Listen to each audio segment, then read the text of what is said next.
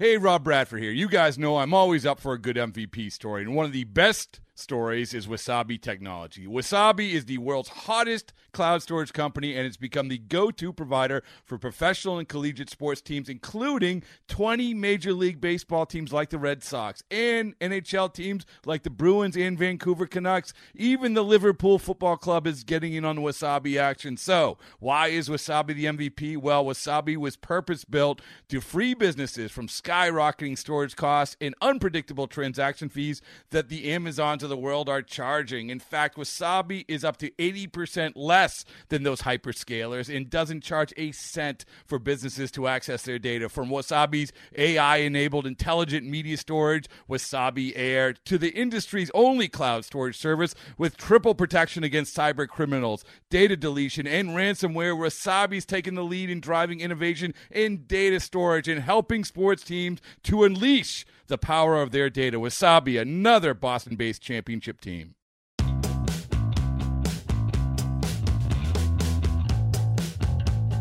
I'm Mark Feinsand, executive reporter for MLB.com. Welcome to the Executive Access Podcast.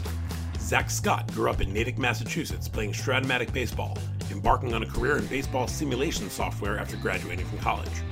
A chance meeting with Theo Epstein changed his life forever, as he would go on to work as an intern for the Red Sox in 2004, the start of a lengthy stint with the club that continues today in his role as Senior Vice President and Assistant General Manager. I recently sat down with Zach to discuss his rise through the Red Sox front office, the role of analytics in the game, working around Bill James, and why, had things worked out a little differently, he might have been the next John Popper. Enjoyed this conversation with Red Sox Senior Vice President and Assistant General Manager, Zach Scott. Zach, you grew up in Natick, Massachusetts, hometown of my mentor, the late, great Jack Falla. Safe to assume you were a big Red Sox fan growing up? I was a big Red Sox fan. Started really getting into them like a lot of kids do with their first in my, that I could remember, postseason run in 1986. So got into it that season, got my heart broken right away. So yeah, I was immediately hooked. Indoctrinated like every good Red Sox fan exactly. Should be. Got to feel the pain right away. I read that you were a big Stratomatic baseball guy growing up. Was that kind of your first introduction to the deep, broad world of baseball statistics? Yeah, I have an older brother. He's 7 years older than me, and he bought Stratomatic and thought I might like it, so we started playing during it was a season during the late 80s. I want to say like 89 was probably the year we started playing. And I loved it right away. That's when I started to get interested in the numbers side of the game and wanted to find any book I could to read about that. At the time, there was not much out there, but there were some Bill James abstracts out there. So got a hold of some of those and started reading his work. But yeah, became a little probably too obsessed with Stratomatic for some time there when I was about 12, 13 years old.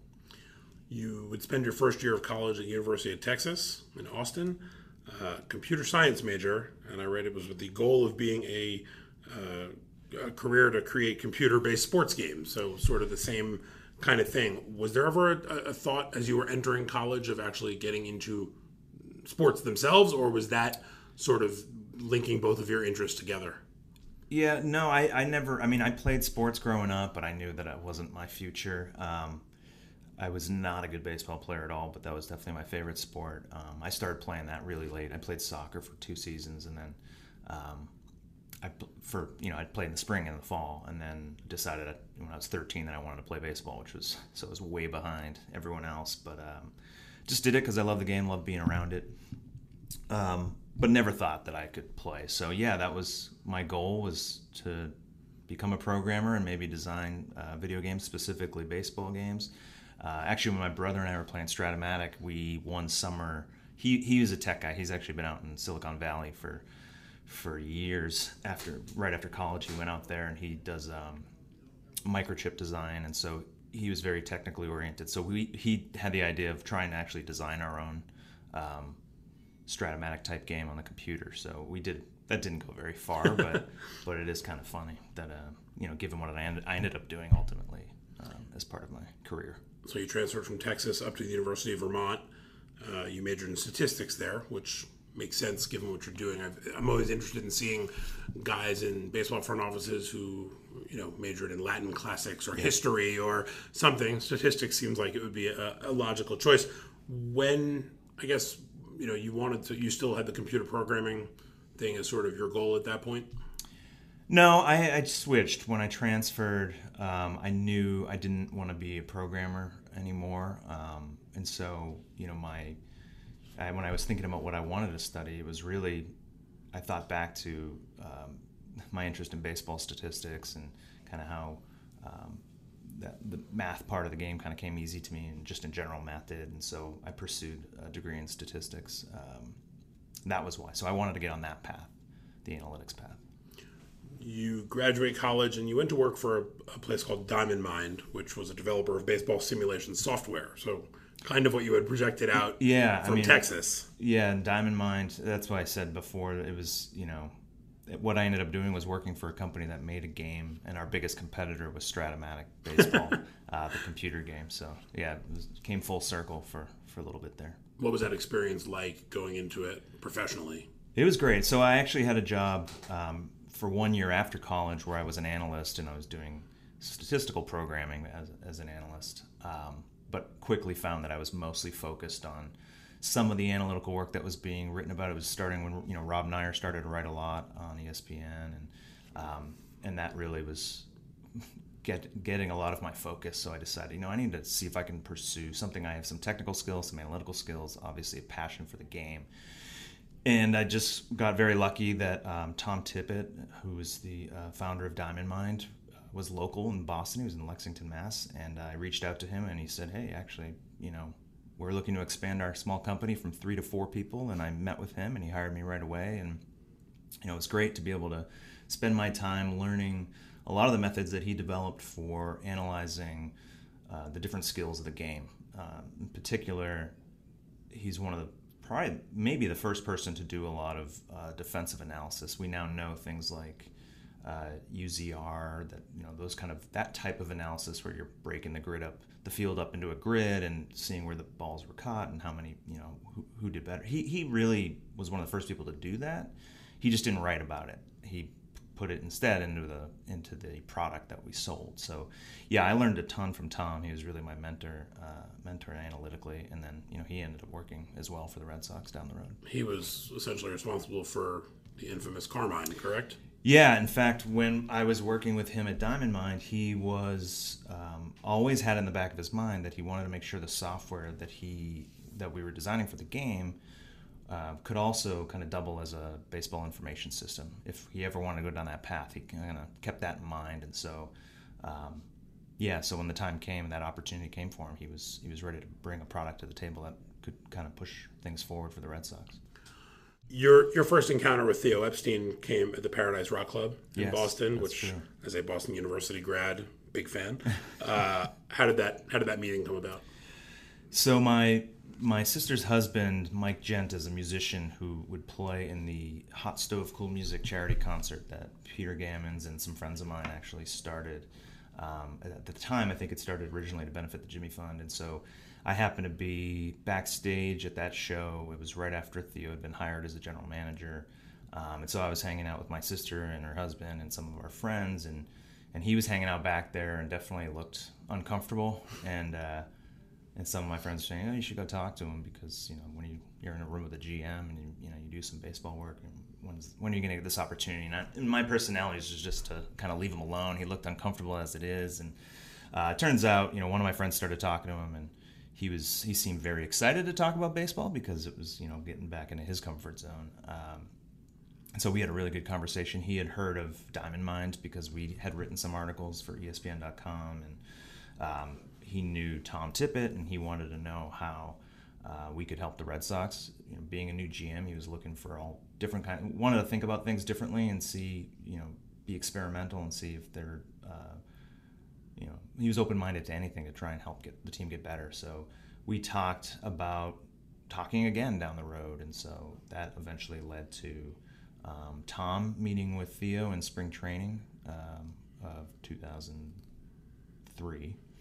And then really it was kind of radio silence for a long time until until right when they were clinching the wild card spot at the end of 2003, and then Bill James reached out to Tom and said, "Hey, we were looking to do a simulation of the upcoming Oakland series." And so Tom and I went over to Fenway, got to meet all the baseball operations guys, spent time with Brian O'Halloran and Jed Hoyer and Bill James as well, and we ended up, and Theo was there as well, and we ended up spending time mostly with Brian and Bill and kind of setting them up to be able to play out the series on our software, so they could see if there was something they can learn. And I think that was more fun than it was informative for them, but it was a good in for me to get to know some of those guys. So speaking of the Paradise, before we move on to your baseball career, I want to hear about these harmonica skills that I've read so much about. I read that you could have taken your career in that direction. I guess you were given an opportunity potentially to be the harmonica player in Buddha Head. Yes. And instead you ended up going the baseball route. As somebody who obviously enjoyed the music part of it, was that a difficult decision not to pursue the music career? No, it wasn't a difficult decision because, I had such a passion for the game that it was pretty easy. It was cool to get that choice. The band Buddha Head, the bass player of that band was a guy who also grew up in Natick. He was a year older than me growing up in high school. And so when they would come, I think they were based out of Philly, New York. They bounced around between those two cities. So when they would come to Boston, I'd sit in and play some songs, and I recorded some stuff with them. And so, the same day that Jed Hoyer called to offer me an internship with the Red Sox, they offered me an opportunity to join their band full-time. They were on Interscope Records at the time, and they were about to go tour Japan and then Europe. They ended up only touring Japan, and then a year later, they unfortunately got dropped by their label, which, as having some friends and family in the music business, I knew that it's a really tough field to break into, and I love playing the harmonica, but I know that wasn't my path, so it was pretty easy for me. What's your scouting report of yourself as a harmonica player? I'm really hard on myself, so I don't, but I get good feedback from people. I know where my strengths and weaknesses are, let's put it that way, but I don't play that often, maybe like once a year now, so my skills have gone way downhill. But there was a time where I had pretty good chops and felt pretty confident going up on stage. I always loved performing. It was an adrenaline rush, so it was just a fun thing to do. I like the creativity of it, big into improvisational type music. I mean, that time is probably, 7, 8, 9 years after Blues Traveler was really big, so... Yeah. John Popper, I assume, was a guy that people mentioned all the time because he was probably the only really famous harmonica player, right? Yeah, and he was definitely an influence on me. I mean, I had kind of a faster style, nothing like his, but I also liked some of the very traditional blues artists, but could never get the kind of tone that those guys got. They're really impressive. So I was kind of a hybrid in the middle somewhere between those types of guys. So probably not doing anything particularly well, but just but holding my own. There you go. All right, back to baseball. Yeah. So 2004, you take the job as an intern in baseball operations rather than playing the harmonica for Buddha Head. The next year, you're hired as an assistant in the department. You get promoted in 2006 to assistant director of baseball ops. For a kid growing up in Natick, just outside of Boston, did this all sort of feel like a dream? Yeah, it definitely felt that way, especially in 2004, obviously. Starting as a fan, experiencing the pain of '86, and then to be a small part of the first championship in 86 years. I mean, it felt like a dream. Everything happened so fast. It was kind of a blur. But I mean, it's one of those things that, working in baseball can be a grind, but we have to kind of take a step back and get some perspective and realize that, this is the dream job I've wanted to have since I was probably 12, 13 years old, and not many people can say that, so I feel very fortunate. That was your first year as an intern in 2004. You have any one memory that stands out from that World Series run? Well, there's so many memories, but I mean, a lot of the Yankee series in general is obviously the one that's going to stand out, but really for me, as part of that was kind of going through the emotions of it. I was, as an intern, we one of the duties of the intern is to be on the radar gun that you also choose the pitch type that goes up on the scoreboard. And I was on the gun for the 19-8 drubbing in Game 3, and that was hard because you had lots of time to sit there and realize our season's about to be over, Right.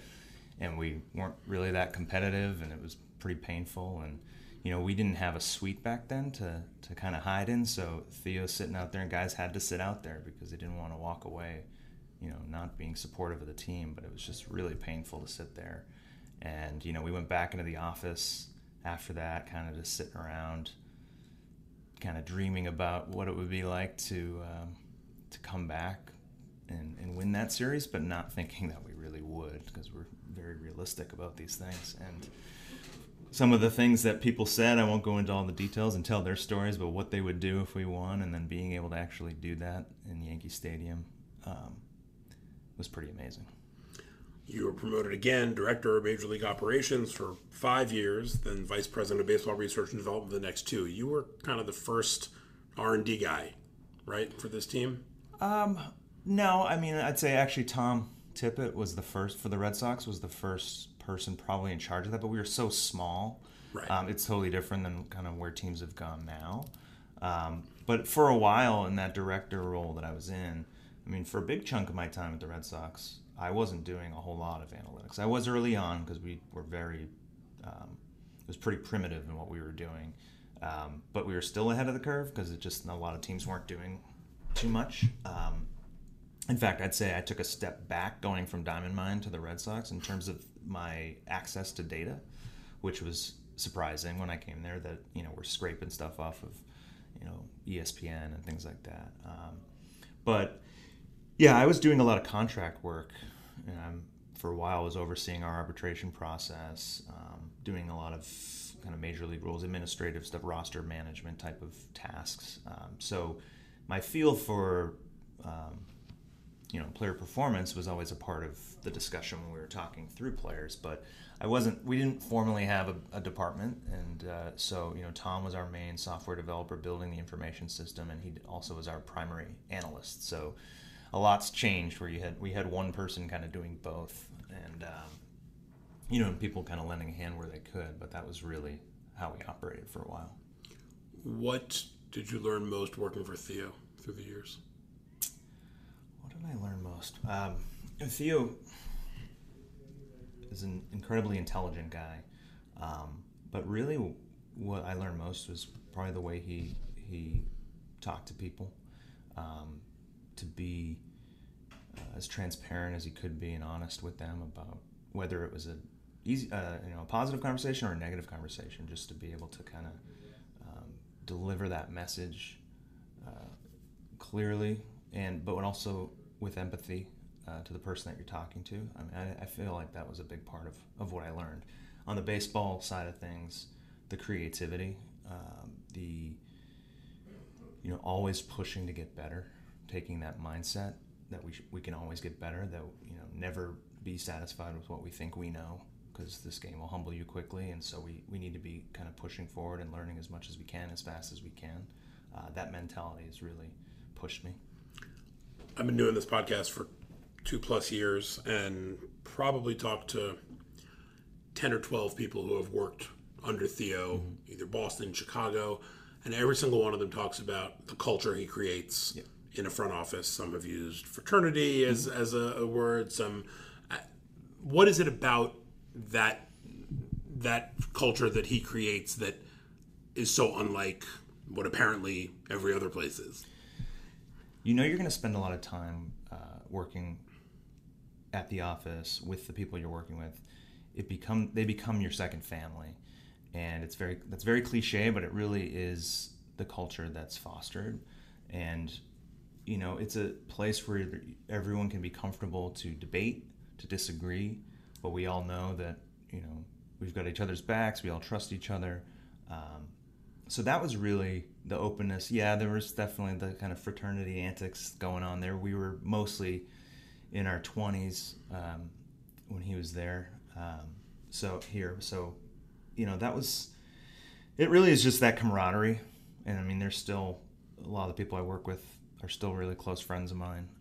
They're people I can reach out to and seek advice, whether it's career advice, personal advice. So it really is just these people that become lifelong friends and feel really close to them. And to have that comfort level, you were able to kind of have debates, and sometimes those debates could be, pretty harsh, and people might get upset, but it was never, there weren't grudges held. You kind of like brothers. I mean, it's a very male-dominated industry, especially back then. You wouldn't hold a grudge, and you'd just kind of move on, and everything was fine. And so it was healthy in that way. And so you enjoyed spending all the time. There was not, you look forward to going to work. When the team's home, you're excited to kick off a homestand and be basically living at the ballpark. So that was important. You mentioned Bill James before. Obviously, for somebody who has been as involved with statistics and analytics as you have, what influence has he had on you? Not only from when you were just reading his stuff before, but actually working with him. I really enjoy being around Bill. I mean, he's not based out of Boston. He's based out of his home in Lawrence, Kansas. But he's hilarious, first of all. What I really like about Bill is that he tries to think very differently about the game. He's not, he's a big picture thinker. He's trying to, it's almost like, he's kind of in a think tank type of situation where he's just trying to come up with new ways to new perspectives and new ways to look at things, to then kind of hand off to people to execute on that and kind of get into the details and the nitty gritty. What I've always admired about Bill, from both the way he writes and just interacting with him, is I feel like he's one of the few people who truly doesn't really care what people think, and he's earned that to some degree, and I respect that he actually feels that way. So I love that he would write something in a book and just be like, I'm not going to get into details because I just don't feel like it. And he was always the one that would come up with things that no one ever thought about, and then it would take a lot of work of other people to kind of refine it and get it perfect, but that wasn't really his role, and he does it in an entertaining way. So it doesn't mean every idea is gonna hit, but I respect the fact that he's just kind of pondering the universe, the baseball universe, and trying to think of things in a different light. You mentioned that when you first came aboard, even though you didn't have a big analytics department, you were still probably ahead of a lot of other teams. That wasn't the case about 8 or 10 years later, and it was written about a lot that the Red Sox had fallen behind a lot of other teams in terms of the number of people in the analytics department. Was that disappointing for you that it happened, or did it just make you kind of want to work harder? Well, I did work hard to try to convince people that we needed to invest more in this area. And we were always, as an organization, very open to investing in more scouts, more PD, or at least like people that we thought would be impactful in those areas. And we kind of forgot about investing more on the analytics side. And part of the reason was the amount of data that we were getting didn't necessarily justify a huge investment. And obviously that changed with the pitch tracking data, batted ball tracking data that started to come in, around 2008, 2009. So, but what happened was we weren't prepared for that kind of explosion of information. So when it came along, we were still the same size, and it took us a while. There was a real lag there for us to staff it properly to be able to move forward faster. And we saw other teams, especially in our division, kind of taking the ball and running with it. And we just weren't able to move that fast, which with anything that's innovation, you want to be able to move fast in the right direction. You don't want to move too fast that you're actually going down the wrong path very quickly. But we weren't able to, increase our velocity in that area in terms of innovating. So that was frustrating. But eventually, we had enough conversations that ownership definitely realized that we need to invest in this area. And in fact, we started to really make a point of doing that. We hired a couple analysts around 2013, 2014, I'd say. And then right around the time Dave came in is actually when we had just had conversations with ownership to kind of move forward in this area in a bigger way. And Dave was on board with that when he came on too. So we started really rapidly growing after that. Over the last few years, your job description is very broad. you, at least according to your bio in the media guide, you oversee the team's baseball analytics and baseball systems departments, which provide decision support to baseball leadership in all areas of the operation and build software tools to deliver analytical insights and improve workflows. It's a lot of words. You also share oversight of the sports science program and assist Dave Dombrowski on player acquisition, contract analysis, strategic initiatives. It's a lot of stuff. What's your favorite part of the job? The favorite part of the job is always player acquisition. Trying to identify potentially undervalued players, constructing the roster, constructing the team, acquiring. That's, I think, why anyone wants to do this. And for me, my main focus has typically been at the major league level since I've been here, or the high minors. But overseeing our baseball R&D department allows, one of the great things about that is that we really do work for every branch of baseball operations. And so, we're supporting amateur scouting, international, amateur, pro, all these things, player development. So, we have the opportunity to potentially work with people in those departments to make an impact there, and both making our players that we do have better and also doing a better job of acquiring talent in those different entry points.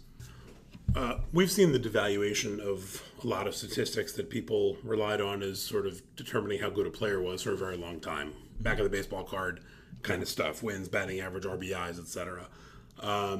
When did you first begin to realize that some of the numbers that the majority of baseball fans referred to when talking about how good a player was were as flawed as they seemed to be? Fairly early. As I said, I was reading some work by Bill James, so I was kind of tipped off to that. I definitely remember having lots of arguments with my father about Wade Boggs' value and growing up, as he was someone that obviously is the poster child for on-base percentage, and so, the typical Boston fan was very frustrated that he didn't hit more home runs, and I just loved that he was batting leadoff, not a fast guy that just would walk 100 times, hit 360. It was so ridiculous what he did. And so I always appreciated that. So pretty early I learned that. Another executive told me recently that as far as analytics have come and defensive metrics and all that, the defensive metrics are still the one that he doesn't completely buy into. Mm-hmm. Where do you stand on defensive metrics in general, and are there certain metrics that you find more useful than others? Yeah, it depends.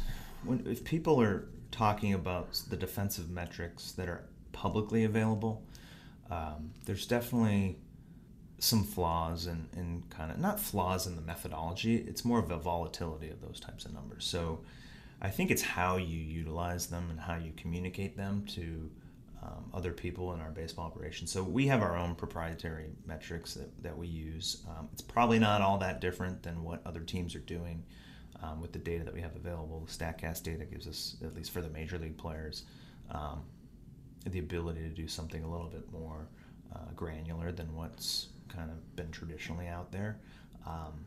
But yeah, I have those conversations with people because there's a lot of people that feel that way, and they're not necessarily wrong because the differences at the major league level, these guys are so good that what you're really comparing is kind of the balls out on the margins. There's so many bad balls that are easy to catch. So you start getting into these smaller samples that are really, these small differences can separate players quite a bit. So it can be a nuanced conversation that we have. But yeah, it's, everyone's got a comfort level with offensive statistics and some pitching statistics because it's been around forever. So anything, and it's really a bigger picture challenge that we run into because a lot of, what people that have been in baseball forever know has changed so much. We can now get under the surface of all the numbers, whether it's batting numbers, pitching numbers, and we can get to another level of detail that helps us understand player performance better. And so one of the challenges that I face and my team faces is having those conversations with people to kind of get them to almost recalibrate the way they think about these things. So when you glance at kind of a standard stat line, you're looking at it realizing this may not be telling you the story that you used to think it was telling you, that we have another way. There's a level underneath that we can now go to give you a better sense of what's actually happened, or, in our case, what we think will happen going forward. You mentioned StatCast. What kind of impact do you think StatCast and TrackMan have had on front offices and on the way fans watch the game? Because all of a sudden, terms like exit velocity and launch angle and route efficiency were not things that were on a broadcast 5 years ago, and now all of a sudden you're seeing them in highlights. Right. Well, on the first part of how it's changed front offices, I mean, it's kind of what I was just saying. It allows you to dig deeper and really get a better understanding of what's really going on, and especially the StatCast data really helps us answer the why questions. Where numbers typically summarize kind of what has happened. Now you can better understand why that's happened or how it's happened, trying to evaluate the tools of players, the different skills, rather than just the outcomes. It's hard to know how it's impacted fans. I mean, I'm sure there's some fans that love this level of detail and some fans that can't stand it and think nerds like me are ruining the game, which is fine. I've found this part of the game interesting, but so I don't really have a handle on that, how people perceive it. Do you find people in your life talking to you differently about the game than they used to? Not people in your office, but as friends, family, etc. Some, not much. To be honest, most of my friends and family don't. They kind of know at this point to not talk too much about it. But right. I like to. I mean, I always tell them you can feel. I love baseball. I'll always feel good about talking about baseball. But yeah, I've had some friends ask me some questions about it, more that they want to understand it, and they're kind of fascinated by the things that we're able to do compared to what they've known in the game. The one thing that comes with new information is that these buzzwords keep getting thrown around, as far as like, they'll be like the fly ball revolution or launching, all these things. Everything becomes oversimplified, and when you're working in the game, we have to be we're very focused on individuals and identifying individual players, or trying to make individual players better. So these broad statements that are made about the game changing, they're somewhat true, but not really, and kind of the reasons why. It becomes a narrative that sometimes makes our jobs harder to people start thinking like, oh, every hitter is trying to just drop their back shoulder and launch the ball. And so, well, it's not completely true, and we have to be able to explain the nuances of what may really be going on, because it's not one thing that drives improved exit velocities and launch angles. So those are the kind of things it's on us to make sure we understand it fully, so we can explain it, and everyone, especially decision makers, are well informed of what this information is telling us. So we know 10, 15 years ago, 20 years ago, there were certain teams using analytics a lot more than others. It was sort of a, secret society of teams that were really taking advantage of this. Mm-hmm. Now all 30 teams have analytics departments. They all, to varying degrees, but they all have them. How can teams and front offices differentiate themselves now? What's sort of, without giving me any state secrets, obviously, what's sort of the next frontier that you think teams are going to be sort of digging into, beyond trying to further their analytical databases and how they use them, but what's the next thing?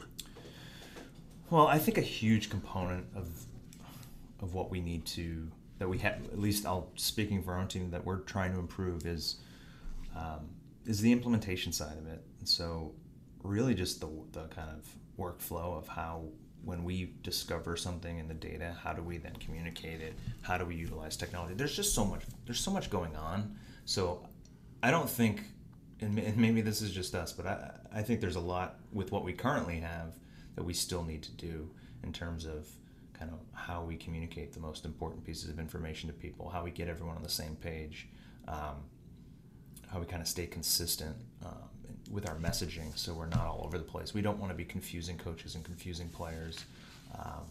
We want to be simplifying and making their lives easier and allow them to have the most important information to make the best decisions. That's a huge task, and especially when there's new technologies all the time, and there's 100 different technologies that try to do the same thing, and you have to kind of vet these things. It becomes a huge process that you have to go through. So I don't see that going away anytime soon. So I do think that that's still, just to give one example, in the sports science area, that's still a growing area. And there's a lot that falls under that umbrella. And so, I don't think that's going to go away. But what I've always liked about the Red Sox is that we're always trying to get better on all fronts. So yes, I'm speaking specifically about analytics and technology, but I talk to Gus Quattlebaum in Pro Scouting all the time about how he wants to kind of brainstorm on how he can improve his process or the way he's communicating to scouts, or how we're developing scouts to kind of evolve as we kind of learn new things about the game. And that's true on the amateur side of things too, and the player development side. So to me, that's a big part of the implementation too, is there's a constant education process. We're learning about things on the analytics side. And if we learn about, some of the things I've taken away are that the way I may have been thinking about certain things in the game 10 years ago was probably not the right way to think about these things. And so that's always going to happen, hopefully, that we're always learning new things about the game. And then how do we kind of spread that message throughout the organization in an effective way? With all the information that you guys have access to, has player evaluation gotten easier or harder? Because there's so much more to go by.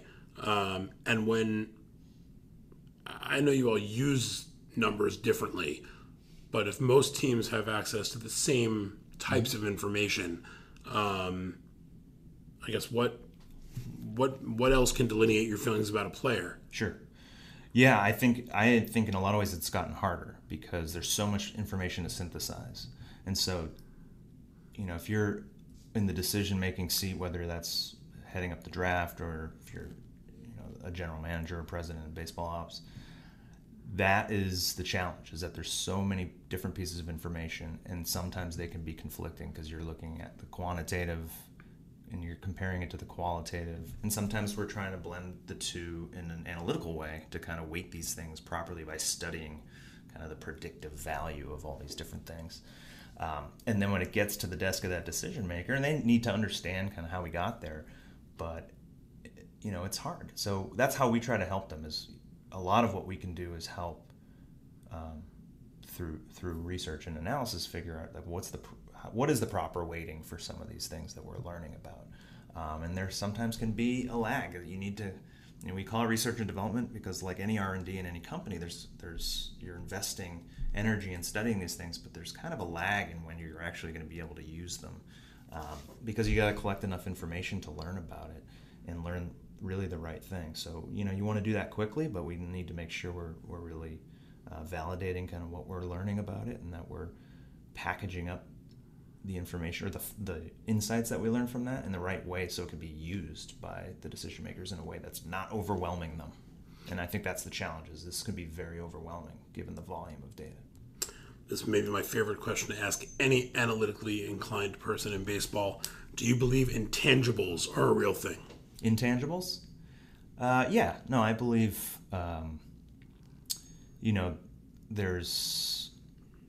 we talk a lot about makeup of players.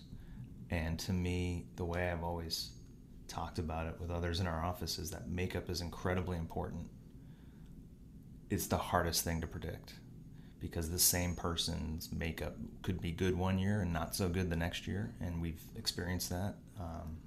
Where your focus may be on team goals, and then the next year your focus becomes on individual goals, and maybe become a little selfish, or maybe make some noise in the clubhouse that becomes distracting. So I definitely think those are real things. And clubhouse culture is really important.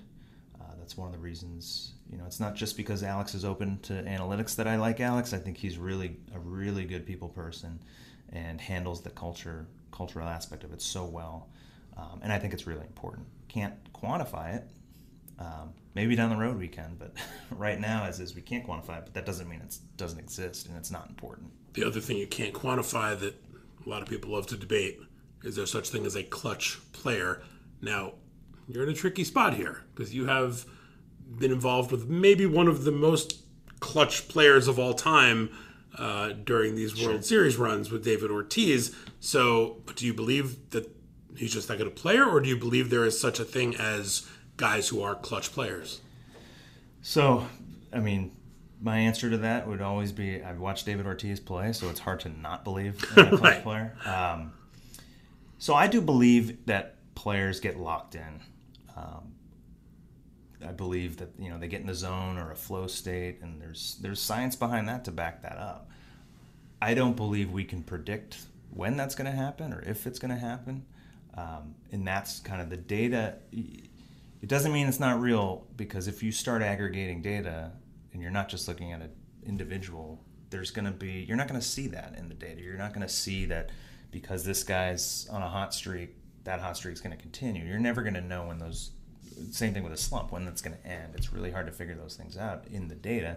But just like anything else, we're talking about an individual. So it doesn't mean, if you have a normal distribution of players and most of them can't rise to the occasion, there probably are some that can. And I always used to think about it as I believe that there were players who might crumble under the pressure of the spotlight, and not so much players that could rise.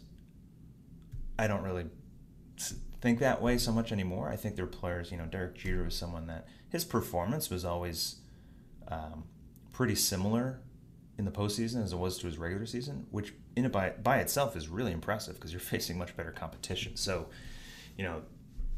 these guys are good players, and both of those examples, they're really good players. They're Hall of Fame players. But, I don't, I believe that that's a real thing. But the data's not going to tell you that. Right. We talked a little bit about Alex Cora before. Obviously, coming from Houston and everything they do, he bought in immediately and maybe even, sort of said, I want more on the analytic front in terms of how we use them. We've seen some other manager front office relationships that haven't gone as smoothly. How important was it when you guys hired him that he was sort of so gung-ho about this sort of evolution? Yeah, well, obviously I was excited about it. Dave included me in the interview process along with another half dozen people from different perspectives, and it was clear right away that Alex was excited about this stuff. And it was something that was pretty new to him. His 1 year in Houston, he got a ton of exposure, and probably would tell you that he went into it a little skeptical, but then came out of it thinking, wow, this stuff really can help. And so, yeah, he had a bunch of ideas about what he wanted to do. We connected right away, and started having really productive conversations right away about the kind of things he wanted to do. And that all of last off season and spring training, there was a lot of new work for us and fun work for us. And spring training was pretty cool to kind of be having a lot of those conversations, and then throughout the season as well, because we couldn't deliver everything right away. A lot of it was new. We had been focused on other areas previously just because there wasn't as much demand coming from the clubhouse, which was just a different style, and that was fine. We had plenty to do. But there was a lot of demand coming from Alex, and that was great. So we were really engaged all season long. It was a transition for a lot of the coaches that hadn't been exposed to some of the stuff that we've been doing. And so there was a lot of conversations that needed to happen, and a lot of kind of tweaking on our end as we were trying to deliver things that were helpful, knowing they weren't perfect, and improve them. So it was a process, and a long process, and a really enjoyable one for me. And we're continuing that now. We're in a much better spot a year later in spring training, but there's still more that they want to do, and we're excited about it. We've seen some players sort of push back a little bit. I don't want all this information. I've been doing it my way for years. The fact that Alex communicates as well as he does with them, and is really a player's manager, as the saying is, how much does that help sort of further your cause when he's trying to explain to them why this is important and why they should be listening? Yeah, well, with any of this stuff, credibility is really important. And, Alex inherently has that, and he's such an honest person and transparent person that he has really good conversations with the players. But,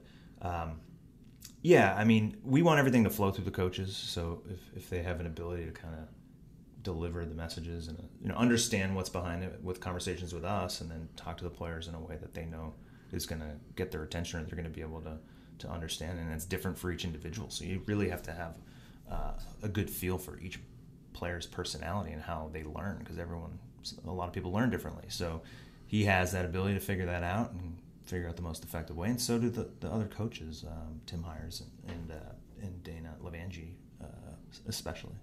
Your outfielders were probably the most skeptical last year. Game in June in Minnesota, Mookie is sort of shaded over in right center field.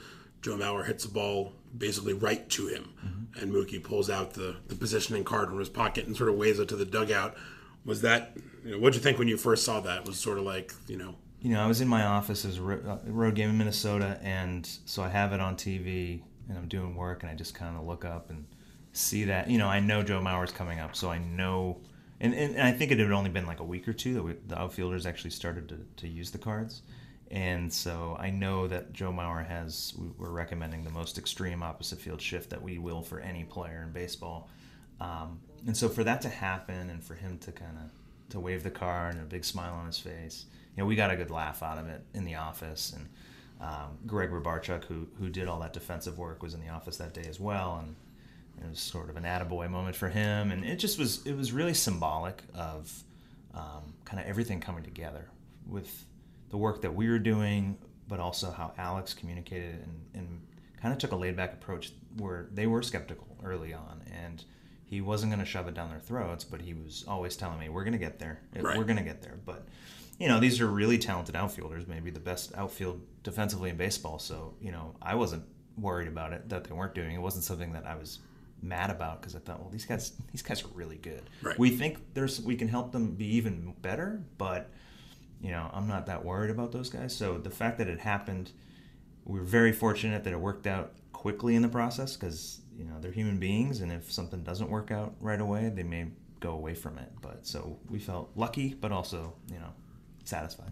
You've said that as important as the information is, the ability for a player to be able to combine that information with the natural baseball instincts that help get them to the big leagues, that sort of makes for the perfect combination. How difficult is that to achieve, that perfect combination, where players are getting the information and still feeling that they're telling me to be here, but I've seen this guy, or, I know that, he's not swinging it as well as he usually does in this series, or whatever it may be. How tough is it to sort of get that perfect combo? I think it comes with a lot of dialogue, and our perspective is that we want to have an open dialogue about these things. We in analytics are not dogmatic about this. We know that we're trying to get marginal gains here. We know it's not going to work out all the time, but we also know that we may be using data that's based on something something has changed since then. I mean, Alex told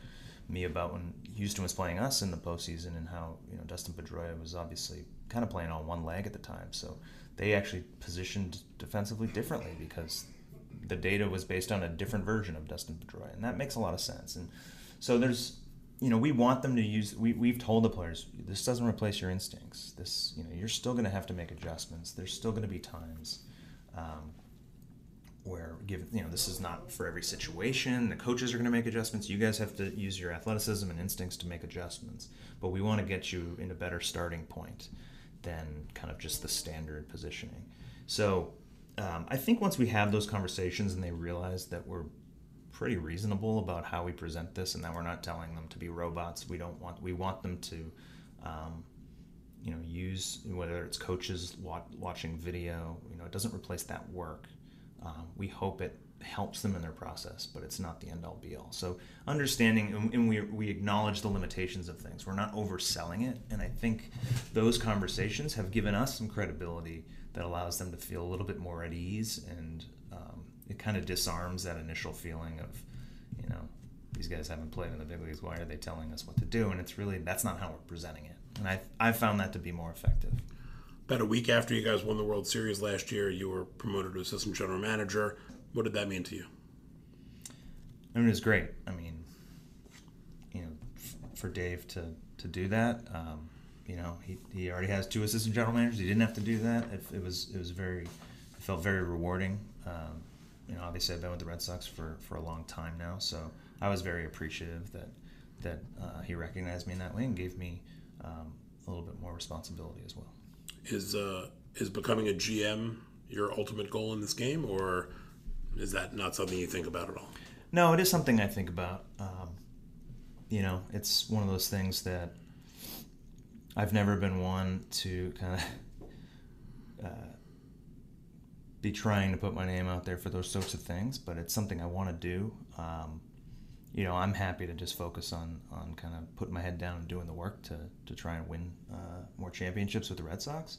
But it is something that, I would love the opportunity to lead a group of people to try and build something, or and be to be the lead decision maker on that. Zach Scott, Red Sox Senior Vice President, Assistant General Manager. Appreciate the time. It was a lot of fun. Thanks. It's good talking with you, Mark. Many thanks to Zach Scott for taking the time to sit down for this week's episode of Executive Access. Coming up in future episodes this season, I'll sit down with Rays Vice President of Baseball Operations James Click, Rockies Assistant GM Zach Rosenthal, Cubs Senior Vice President of Player Development and Amateur Scouting Jason McLeod, and many more executives around the league. You can search for Executive Access on Apple Podcasts, Spotify, Google Play, Art19, or anywhere else you listen to podcasts. So be sure to subscribe and enjoy these conversations all season long. If you like what you hear, leave us a review while you're at it. We always appreciate those. And be sure to spread the word and tell all the baseball fans in your life about Executive Access. Until next time, I'm Mark Feinstein. Okay, picture this. It's Friday afternoon when a thought hits you. I can waste another weekend doing the same old whatever, or I can conquer it. I can hop into my all-new Hyundai Santa Fe and hit the road. Any road. The steeper, the better. Because my all-new Santa Fe is available with H-Track all-wheel drive, so I can hit the trail without a worry in the world. Heck, with 3 rows and best-in-class rear cargo space, I can pack the whole family in with all our gear. We've got available dual wireless charging for our phones, so we'll never lose touch with civilization, and we won't lose touch with the primordial power of Mother Earth. So which is it? Waste the weekend or do something a little more epic? And conquer it in the all-new Hyundai Santa Fe. Visit HyundaiUSA.com or call 562-314-4603 for more details. Hyundai, there's joy in every journey.